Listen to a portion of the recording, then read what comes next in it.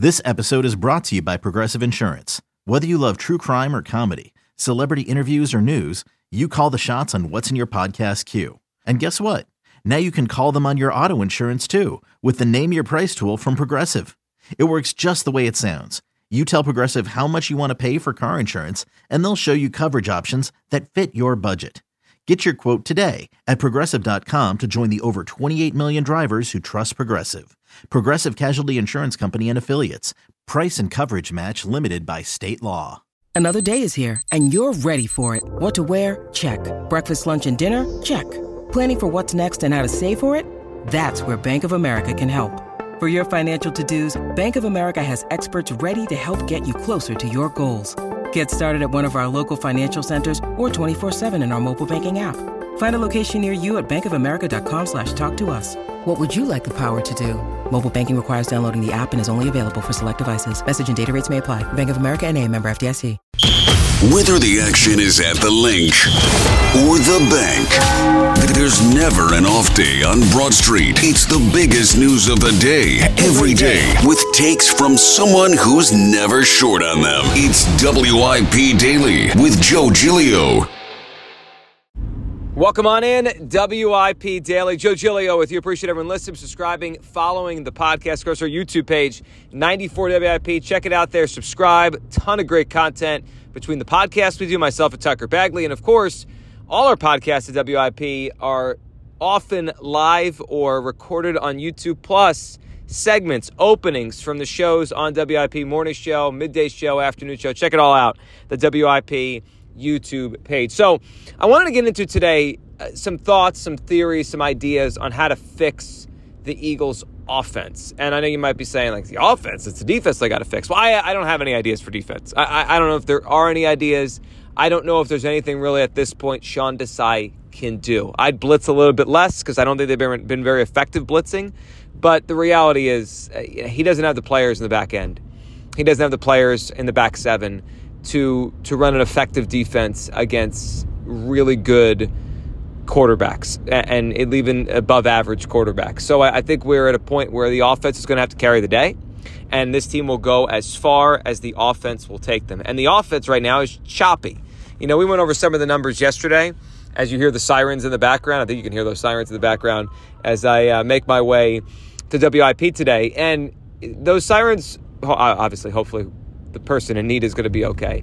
But the sirens also could be a kind of a metaphor for what's going on with this offense, because although it may look okay, and we went over some of the numbers yesterday, it has been generally okay. I mean, their offense is 6th in yards per play, points per game, 11th in yards per play, 3rd and third down conversion percentage, 6th in points per play, 10th in red zone touchdown percentage, 11th in first half points per game, sack percentage 21st. That's not very good. But in general, the offense isn't abysmal. But they are scuffling. They're scuffling early in games, helping to contribute to the holes the Eagles get themselves in. So they need to reimagine something here. It looks stale. It doesn't look like they have... Here's the best way I'll put it. Emmanuel Acho yesterday, first, Speak for Yourself, I believe the show he does over at Fox Sports 1.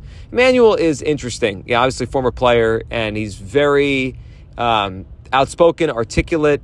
I think there's some stuff he really does that make him unique in the sports media industries. You know, ex-football players that talk about football. I think he's a unique kind of talker. I don't agree with everything he says, but I think he's interesting.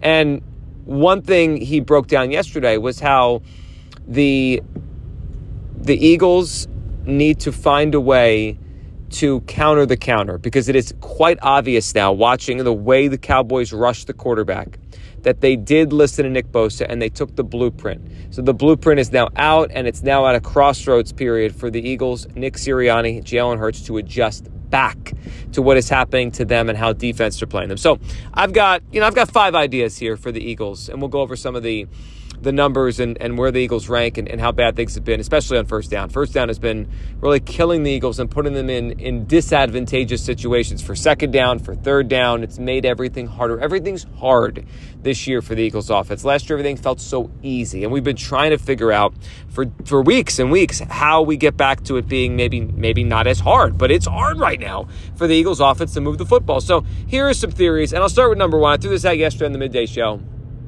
I would bring in Frank Reich as an extra pair of eyes, an extra offensive mind in the building, similar to what they did last year with Vic Fangio. And I understand he's been fired from 2 spots, but I'm not hiring Frank Reich as a head coach. I don't care that Frank Reich is not a very good head coach. This is not germane to me. The idea is, and this has happened across the NFL for decades, it will go on forever, that there are many head coaches who fail, but their expertise on whatever side of the ball that's where they came from, can still help teams down the line in a lesser role. I mean, look at Vance Joseph right now with the Broncos. I mean, he literally got fired as the Broncos head coach because he was in over his head as a head coach, and he's helped revive their defense through this season as a coordinator next to Sean Payton, who's clearly the superior head coach to Vance Joseph. I can go to Wade Phillips. I go to Jim Schwartz. We could do this all day. And on the offensive side of the football, there's a lot of these kind of senior offensive assistants. Mike McCoy, Ken Wisenhunt have been these kind of guys. I mean, those are the names that Nick Sirianni kind of grew up around with the San Diego Chargers. You see this all the time. Marty Mornhinweg. I mean, think about Marty. You want to go to, hey, what could Frank Reich's future be? Marty Mornhinweg was a joke as a head coach with the Detroit Lions. And then look what he became for Andy Reid as kind of a confidant, another pair of eyes in the offensive room. And that's what I view Frank Reich as. I'm not taking away Brian Johnson's play calling. I'm not firing Brian Johnson. But get Frank Reich in here. He's an Eagle. He helped this team win a championship, a Super Bowl championship. And maybe because he helped teach Sirianni offense, that he was the head coach and Sirianni was the coordinator, maybe he can see something we can't. Sometimes there are people like, I'm going to use a weird analogy. If you ever learned a recipe from someone, okay, and you're cooking, and you taste it, like, it's good. I think I did a good job. And then the person who taught you the recipe comes in like, you need a little bit more of this. And they have a unique perspective. They can pick up on that little thing you missed. Maybe touch more salt, touch more oregano, whatever it is. A little cumin if we're doing something with a little kick to it, whatever. And they sense it. They say, throw a little bit more of that in and you're golden. And that might, it could be as simple as that. It could be that Sirianni's not seeing where he's going wrong in terms of sequencing, in terms of setting things up, in terms of the short game, whatever.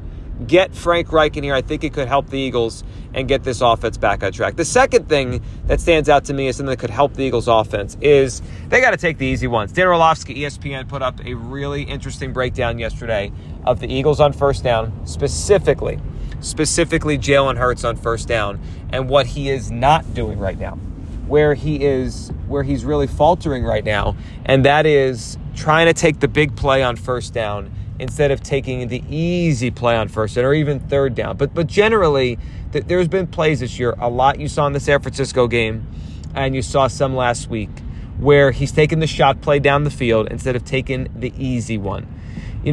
Tom Brady, for 20 years, took the easy one. I say this all the time. I said it during the Carson Wentz era.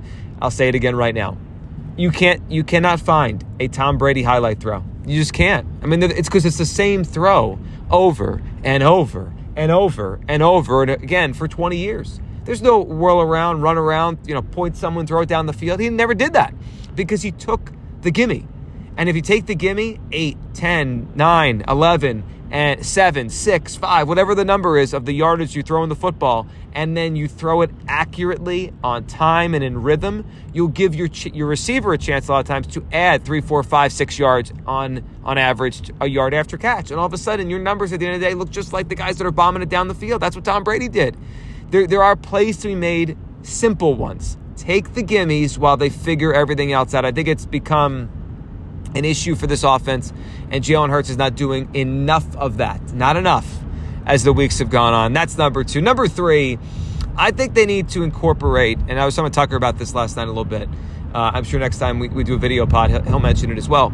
The slants, West Coast concepts, simple stuff. They are really a high-level team when it comes to throwing slants. I think Jalen throws the slant really well because he throws a very catchable football. A.J. Brown, with his body control, his size, his strength, Anquan Boldenish is as difficult to stop on a slant, I think, as anyone in the NFL because he's fast enough to make the cut and get in front of you. And if you want to try to body through him, well, he's too big. It's like boxing out.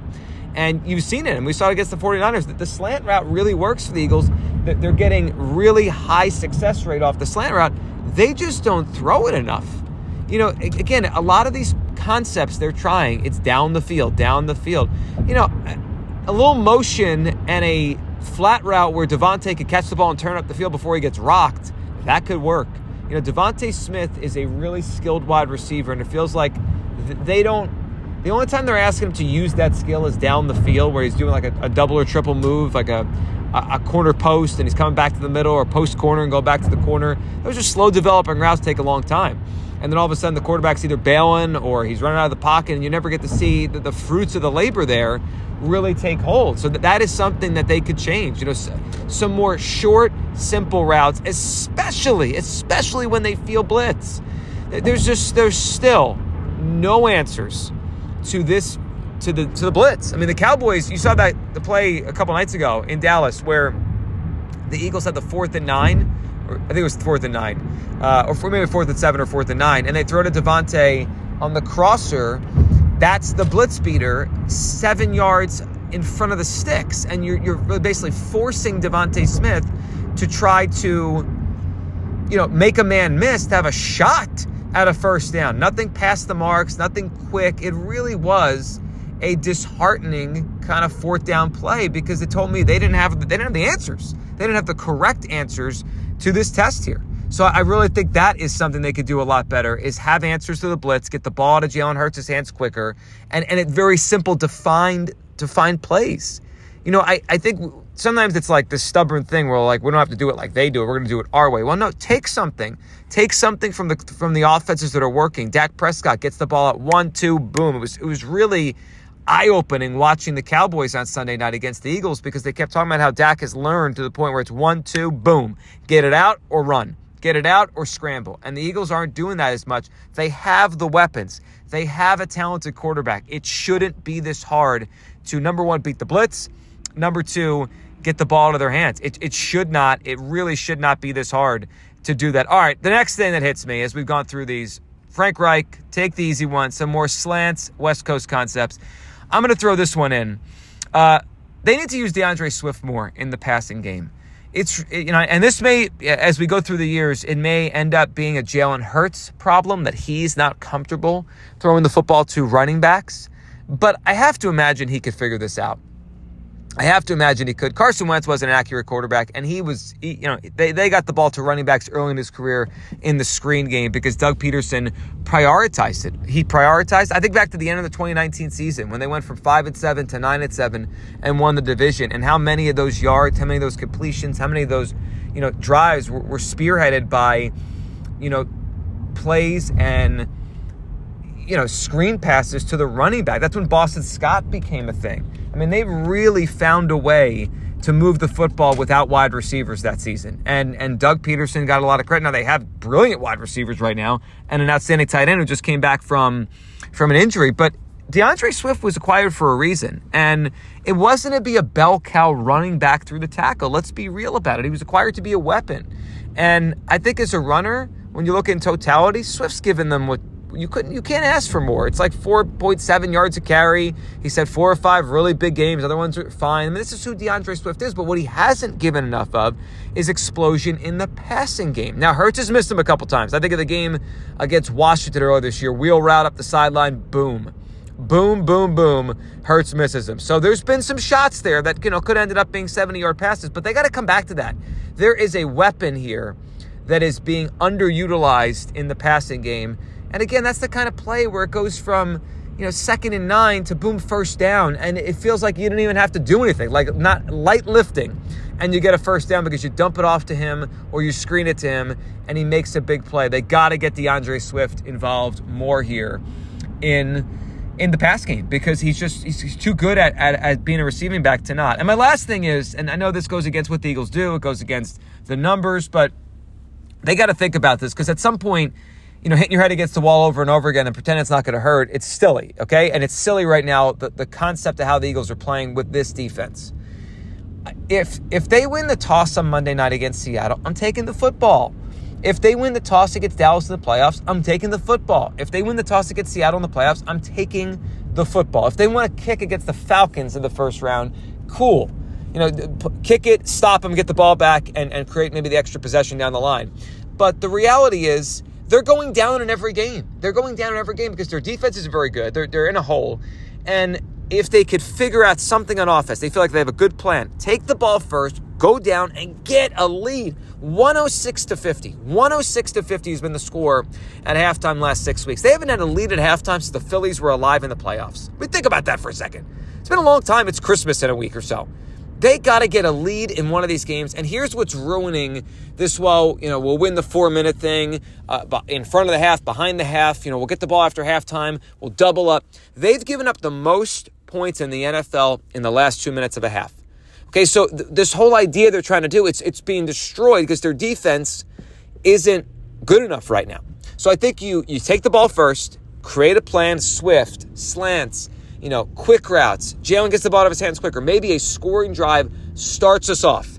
And then, boom, you get yourself an opportunity to get a lead early. Then you put your defense out there. I really do think it could change a lot of stuff going on with this Eagles team. They need a lead because, as we've seen the last 2 weeks, trying to come from behind against good teams is a fool's errand week in and week out. Appreciate everyone listening, subscribing, and following WIP Daily. My thoughts, my ideas, my theories, my manifesto to fix the Eagles offense. Appreciate you listening. We'll talk soon on WIP Daily.